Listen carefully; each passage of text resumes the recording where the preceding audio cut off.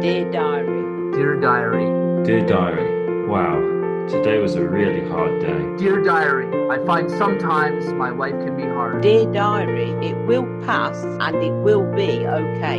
Dear Diary, I feel like today is going to be... Shh, the Indigo Diaries. Dear Diary, welcome world to the Indigo Diaries. First, let me introduce myself, as I always do. I'm Tasha Hicklin, and I'm the host of this podcast called The Indigo Diaries.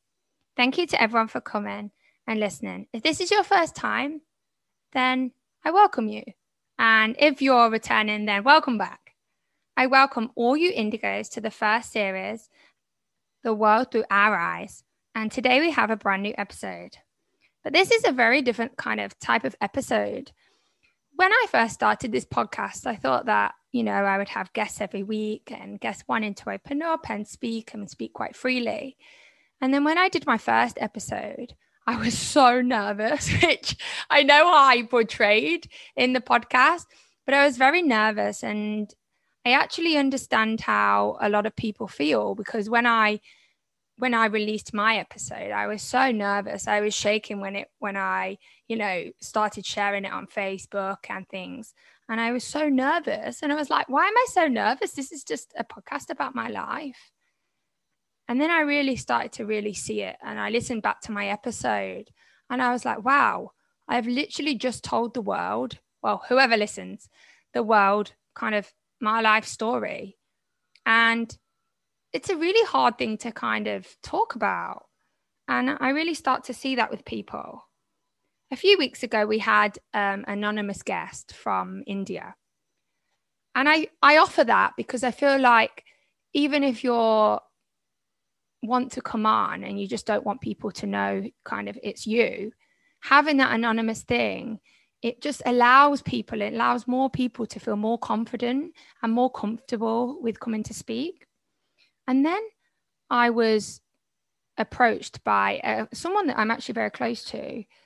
And she said to me that she didn't feel comfortable coming on, even anonymous. She didn't feel comfortable coming on and saying her name. So we discussed how we could get her story out there, because I think it's really important, not only for her, but also for others, to really be able to relate and understand and just get it. So that's what this episode is. So there's no guest actually here. It's just me. But this diary is from a very special person. And I'm going to be reading it. We had a discussion. We had our interview. And she told me her story. And she said to me that she wanted me to voice it. So that's what I'll be doing today. I think it's really powerful, empowering and powerful that people want to tell people their story, not only to release it for themselves, but for others. So here goes, and I hope I do it justice. First, I just want to say, though, in this episode, there will be topics that may be sensitive to some listeners, such as suicide, depression, trauma, and self-harm. If you don't feel comfortable, I really understand. And just come again, just switch off and come again next episode. However, if you would like to carry on, which I hope you do, then listen to it little by little, or try, and if it's too much, then turn it off. But I think it's really important to know that before you listen to kind of what sort of things we're going to be talking about. So let's begin by me telling you a bit of background information about our guest. From this guest and confusions for listeners between what's me and what's the guest, I'm going to call our guest Z. So Z is a young woman. She was recently diagnosed with ADHD combined type after a lifetime of being in the shadow of shame and self-criticism. It was the light she needed to finally be herself and forgive herself for the 16-year-old she thought she owed her life to.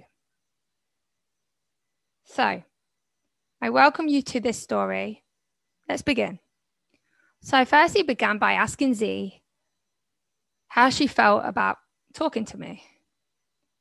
She said that she was very nervous and scared, and she was actually shaking when I asked her this. She said, this is the first time I'm ever really talking about this. It's the first time to really talk about it with anybody. There's only 5 people in the world that know this story. And they are people that are not in my family, that have come upon her life and made an imprint, which meant that she felt that she was confident enough and comfortable enough to tell her story too. So during this episode, I will be using I. And if I use I, then that means Z.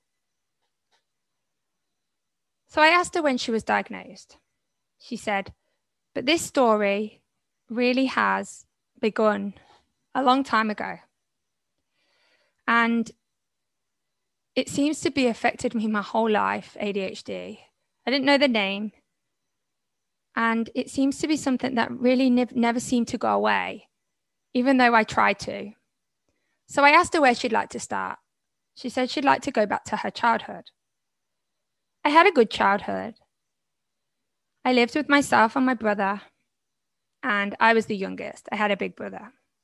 I had a mum and dad, nice family, nice house, nice upbringing, comfortable. When I think about my family, I think of that word comfortable. And even though, yes, financially we were comfortable and I got to go to school and, I had food and I had all the basic needs, doesn't mean that my life was comfortable. And a lot of people like to believe that just because you have comfortable things, that your life is comfortable. And I think that's one of the reasons why I've never really wanted to tell my story before. I agreed. I said to her that that is a big thing that happens here, in society anyways. I think that it is something that really happens, just because you have a good family, a good house, that it means that you have to be happy. But there's a lot more to it than under the surface. And she agreed. Just like that iceberg thing that goes around for behavior, for ADHD, there's a lot more that happens that you can't see. And we laughed because it's just so true and it happens so often. And when people compare their lives to yours, it's like belittling kind of who you are. And she agreed. And then she carried on. But for me, with my family, it was the words. The words that they used to say. You too this, you too that. And I know I hear that a lot, but it's so true. And the one that always got to me was, you're too sensitive. How can you react like this? You're too sensitive. You're too annoying. You're too much. You're too dramatic. Why can't you just calm down? Calm down seemed to be a big trigger point for Z. She seemed to flare up when she heard it. I asked her, what do you mean by calm down? She said, I used to have a lot of anger. Calm down. Calm down? She actually said it like that. Calm down. How can I calm down? I don't know how to calm down. I don't even know what's going on right now when you're in that frame of mind. People think that calm down is a way to actually make people calm down. And they don't realize what actually effect it can have. She said that her mum was very understanding. I really love my mum. She always kind of saw me. But in our family, we were never allowed to talk about emotions. Never. My brother was very closed. My dad was very closed. My mum was a bit more open, but behind closed doors. In the public, closed. My dad kind of ruled our house, but in a way that you didn't know he was ruling our house. He was the funny one, the one that always made everybody laugh. My mum was a bit more quiet, a bit more reserved. And you would go to your mum and you would ask her questions like, Mum, can I do this? Can I do that? Ask your dad. Ask your dad. And that's what it always was. Because secretly, he ran the house. We just didn't know it at the time. Now I have no blame. I have no blame on who they are and what happened back then. Because how are they supposed to know that comments like that would later affect me in my life. I will come back onto them talking about that later.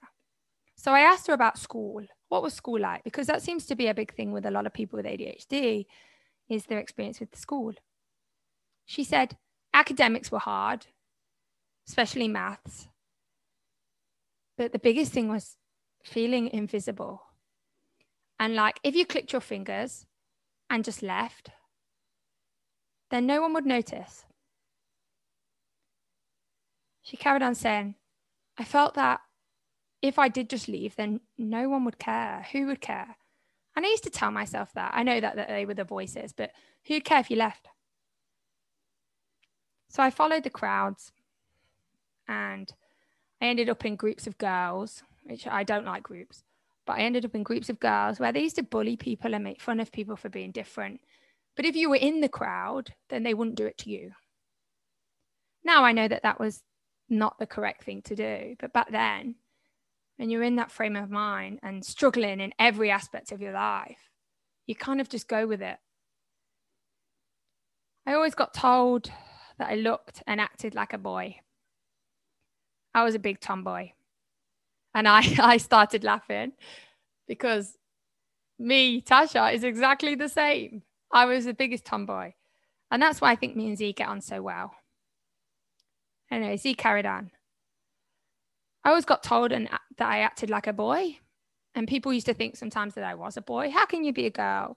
And people used to make fun of me. Oh, you get that thing of, especially when you start to get to high school, that thing of, oh, you've got short hair, so you must be, you must be this, you must be that. Not just because you actually just prefer short hair. Then it got harder. High school came, makeup started, and fitting in the constant need to be who everybody else wanted really took a toll. And yeah, academics were hard, but I got through that. But it was this that was the biggest impact. I could never stick with the same friends because when they got too close or they kind of started to see who I was, I backed off. The guilty pleasures of my life, the things that I really like to do, I would hide. And as soon as someone would know, maybe take the mickey because it wasn't the same thing that everybody else wanted to do, I backed off.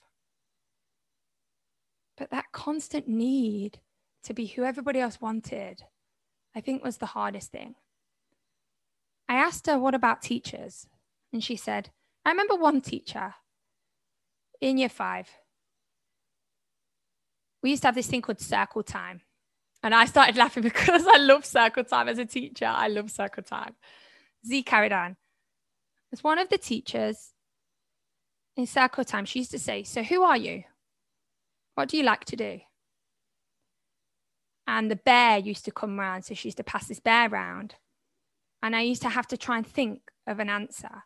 So I used to wait and listen to everybody else's answers and then try and mimic their answers. Oh, I really like Barbies and this and this. And in fact, I hated Barbies. I like to pull their hair out.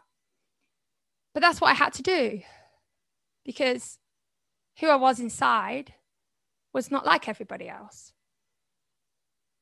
I said to her that that's really sad that you felt that you had to be kind of everybody else. She said, yeah, but I didn't have a choice. And I said to her that must have really impacted other parts of your life. She said, yeah, the anxiety and fear in the evening after school was excruciating. It was pain. It was like no one could ever see the real me. So you had to keep putting on makeup. You had to keep putting your hair up. You had to keep growing your hair. And to top it off, in school, I had a lot of health problems, which also always made me feel very strange and outcasted. I took a lot of time off school for different things. And it was just all too much. And at age 15, I was diagnosed with depression. And there was a pause. And I could see Z's expression just turn. She was so lost. her eyes, just the spark that I know she has just left. I asked her, if it's too hard, we don't need to carry on. She said, no, I need to do this. I need to do this, she said. She said she had to leave school to go for therapy. Which meant that she was missing time out, which meant she had to explain it to everybody, so on, so on, so on. And then she was shaking. I said to Z, why are you shaking? She said, because now it's the bit where I have to talk to you about what happened. And I said to her, what do you mean? And she says, when I was 16, I have to now speak to you about this bit. And I said to her, if you don't feel comfortable, it's okay. And she said, I need to do this, but it doesn't stop the pain. So I said to her, why don't you tell me piece by piece? So then I went quiet and let her in her own time tell me her story. One night, she said, on the way home, I bought some pills. And I just said, you know what? I can't do this anymore. Why on earth would I? The fear, anxiety was toxicating my mind, my body. The fear of every day, every Sunday, that tomorrow you would have to face another day, put another mask on. So I just decided to do it. I came home, I had my pills, had my water, had my plan. And I was sat in my room at night. I said goodnight to all my family, as I always did. And I said to my mum, I love you. And she said, oh, I love you too. And she looked at me and I said, and I thought in my head, this is the last time I'm going to see her. But she'll be okay. They won't notice. Just like everybody at school. No one will notice. And I wasn't sad. I wasn't scared. I was relieved. Relieved that this pain, this shaking, this anxiety would be over. So I sat in my room and I just took pill after pill after pill. And I looked into the sky and I knew it would be over soon.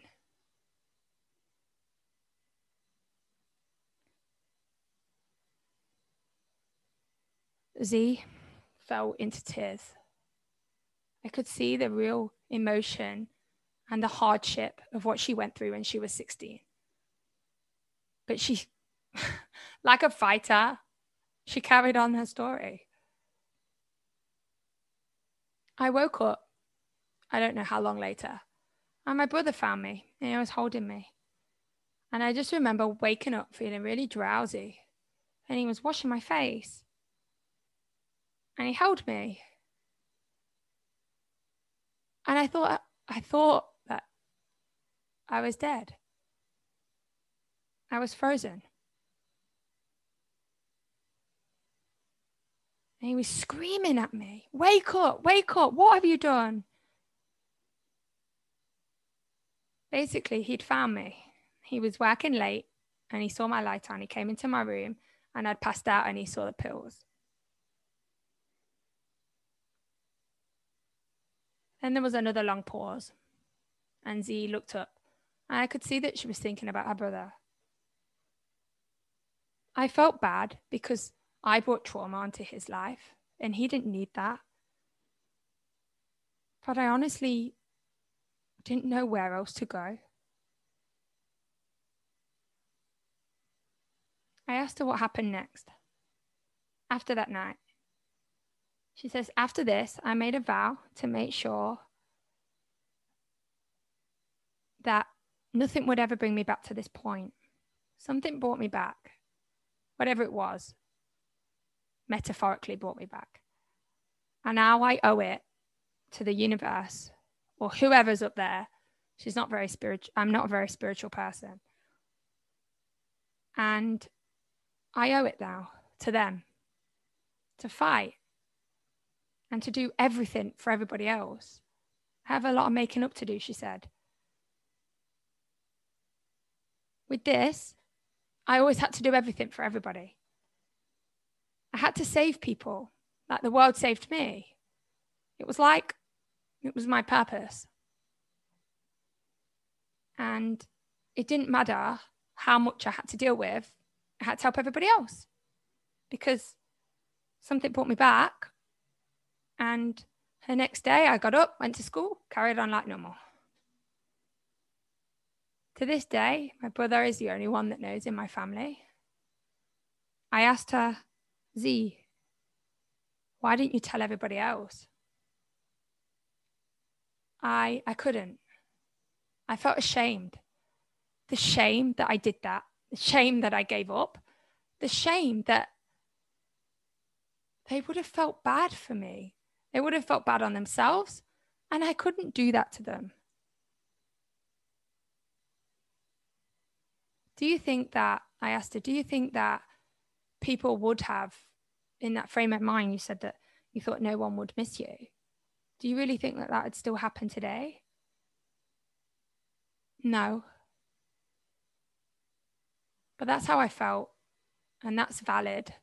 That's valid that I felt like no one would miss me, because invisible is how I felt. But it's not the reality. It's just what I felt at the time. It's what I told myself. That's how I got through. She sighed and she said, to this day, 5 people still only know this story. Well, now more people, but they don't know it's me. And that's enough. So I asked her, what happened after this? She said she found a purpose in a career. And that's what she always did. You know, she said, she started sighing and she said that she never told anyone because she thought that she'd never really had trauma. Like, what is trauma? She had a cushioned life. And what she did was unacceptable. I asked her, how does she feel about that now? She says, I think trauma manifests in different ways for different people. And depending on who you are and your experience, it's your trauma. Whatever's traumatized you as a person is valid because you are valid. And your experience is valid. So I asked her if she feels that that was a trauma now. Looking back, do you think that that part of your life was a traumatic experience? And she said, yes. The most traumatic experience of my entire life that I've held in for so long, I'm wanting to get out. So as I end this diary for the break, I just want to say that if you've had experiences like this in your life, just like Z, then I'm really sorry that it got to that point. But remember that you are not alone in this world, and no one is ever invisible. Join me after the break, where we'll just go more into what happened after this.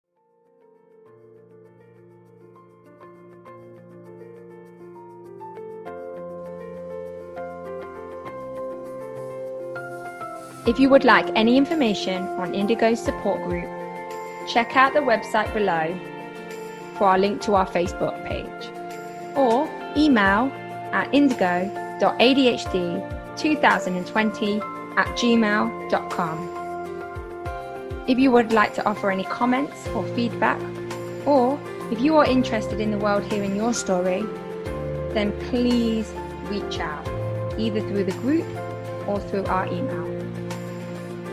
As said before, have a good week. Check in again later, Indigos. Shh, the Indigo Diaries. Welcome back, everyone. If you weren't here before the break, I will just say again that this diary episode does touch on quite a few really detailed topics of trauma, self-harm, suicide. And if you don't feel comfortable, then please switch off. If you would like to carry on, which I hope you do, then let's go. I asked Z what happened after. What did she meant by she found a career? She said she wanted to be a social worker for old people. She wanted to save people, and she thought old people needed saving. For some reason, that's what she thought. But then she realized that children, just like her, they're 16 years old. She wanted to save the 16-year-old self, be that person that she never had. She said, I would have loved that person that was just like my brother, that saved me and helped me get better, helped me see things for the way they were, even though I didn't until now, but we'll talk about that later. At university, she was diagnosed with specific learning disorder in reading and writing and dyscalculia. I asked her how that made her feel. She said, it didn't really make a difference. I was happy to know that I didn't struggle with academics that much, but I still struggled in every other part of my life. And it didn't validate everything else. So I kind of just carried on. I got through uni and then I carried on. Another part of my life that it impacted was relationships. I asked her what she meant by that. She said, had relationships, but then again, had to save people. I had relationships with men that I thought needed saving, like I did, just like my brother saved me. I didn't go for people that made me happy or people that I felt like deserved me or people that really clicked with me. I felt with people that I could help. And in a way, that's really sad when I look back on it. And then when I got a bit older, I found a man under very strange circumstances. She started laughing. So did I, because I know this story. And one night I was at home, and we'd only been going out a few months. And I was still living with my parents at the time. And I was on one of my rages. My anger is still a big part of my life. And my brother told him to leave. And he said, my brother just said, go. It's fine. I'll deal with this. You go.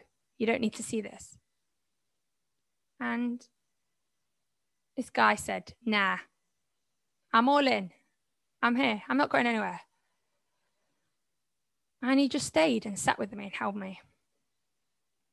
And that was the day. She started laughing here. We both did. Cliche as it sounds, I found him. I found a guy that saw me. I didn't need to save. I didn't need to help. Even though for a few years after, I still felt like I didn't deserve him. And I still needed to save every part of his life that wasn't good, because that's what I was accustomed to. Emotions were the worst part as I got older. And I felt like, yes, there was part of, it was a part of my executive function then. Obviously, I know that that's what it is now, but also past trauma that I just blocked away.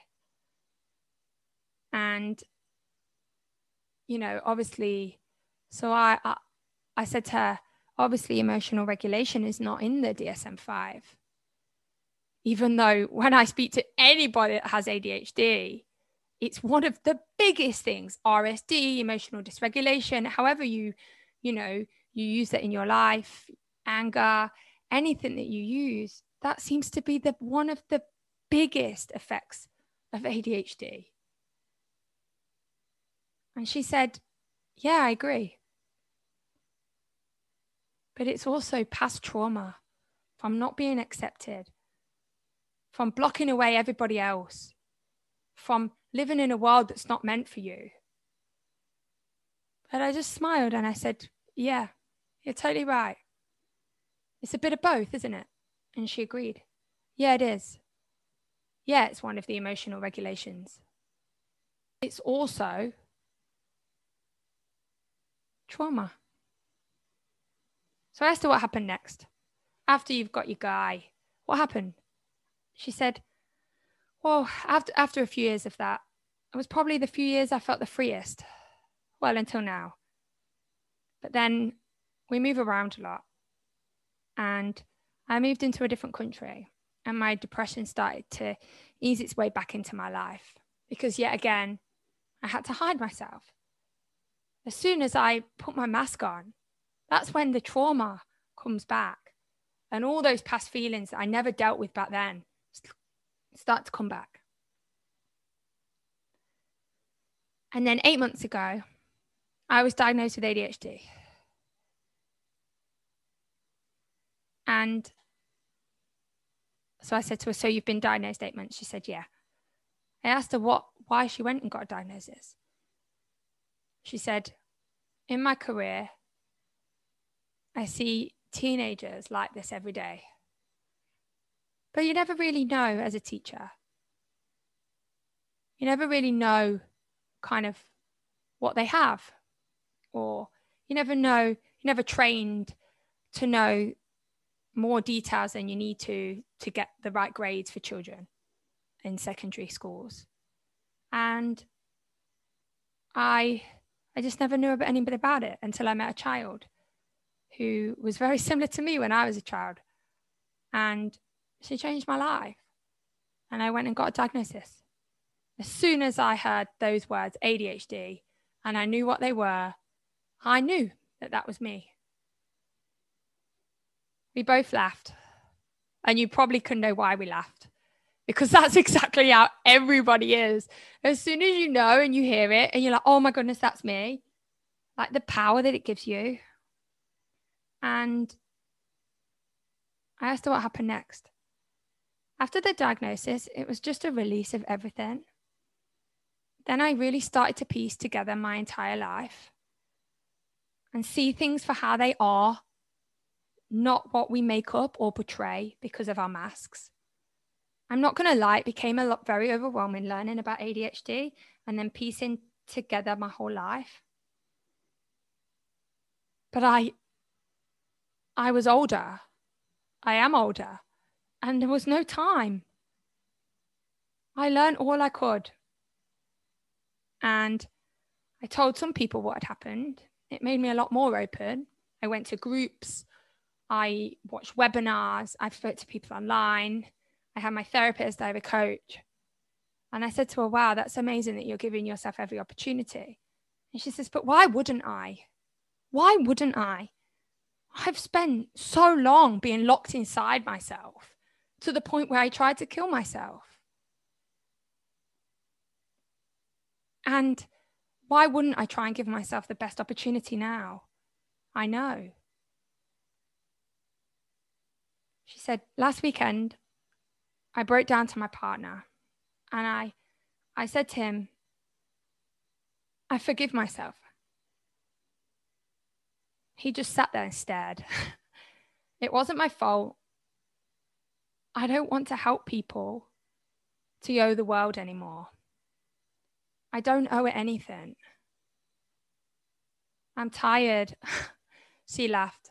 She says, I'm tired of masking and wearing it all the time. And the after effects of doing that.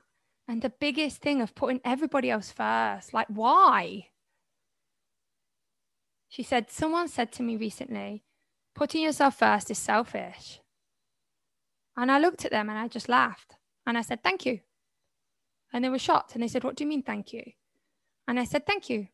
Because you've made me realize that that's a load of crap. Pardon my French. How can it be selfish to put yourself first? There's only one you. You are you. You have to put yourself first. Obviously, if you put yourself first all the time over other people, but you've only got one body, one mind, one brain, one opportunity. You are the most important person in your life. Yeah, being with everybody else and doing things for other people is amazing. But at what cost? The cost of your life, the cost of yourself. I just said to her, wow. You're totally right. She said, I want to make a difference in the world because that's what I want, but not because I feel like I have to or should, because I want to. It's who I am. It's my core value. And I said to her, what a difference that makes. It's not your duty, it's who you are. So I said to her, is there anything you'd like to leave us with? She said, it took my diagnosis of ADHD to forgive myself. And for that, I'll eternally be grateful. I will live my life I want to now, not what I think it should be, from a past decision that I made in a really difficult part of my life. How was I to know any different? Like the people that said to me, I'm too much or too this. How are they to know any different? How was I to know that I wasn't invisible to many people? I wasn't. But when you're in that frame of mind, I don't blame myself. I don't blame anyone. I was put on this earth to be something else. It might have not been the best start. I was living a life of someone else, but kind of in my brain. And when you're kind of living something that you're not, then there's going to be that fight back. There's going to be the after effects. It's like war. And the war's over now. I have no regrets. I have nothing. It's a part of what made me kind of where I am today. And I wouldn't change that for the world. I'm just eternally grateful that I didn't go too far and that I'm here. And we both just cried. We both just cried. So I asked her, is there an encouragement she would like to read? And she said, yeah, one of my favorite quotes. Maybe the journey isn't so much about becoming anything. Maybe it's about unbecoming everything that isn't really you. So you can be who you were meant to be in the first place before the world got its hands on you. And all I can say is, wow. Z shows so much strength and power. And I think my favorite part of it is that being diagnosed with ADHD gave her permission to be exactly who she could have always been. We hear a lot about being this new person, but that quote says it all. We were born who we are.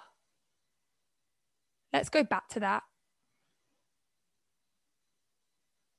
I was really touched by this interview with her, and I hope that this story resonates with you in some ways.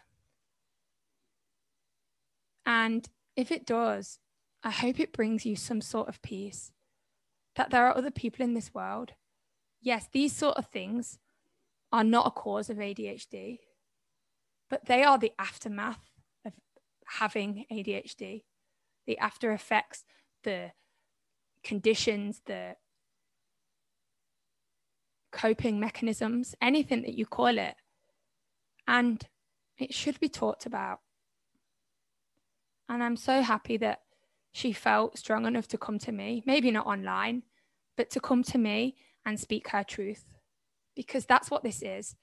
Speaking your truth, even just to one person, means that it's not locked up inside you anymore. So yet again, we leave Indigos with another story, very different to the previous, but also very similar in some aspects.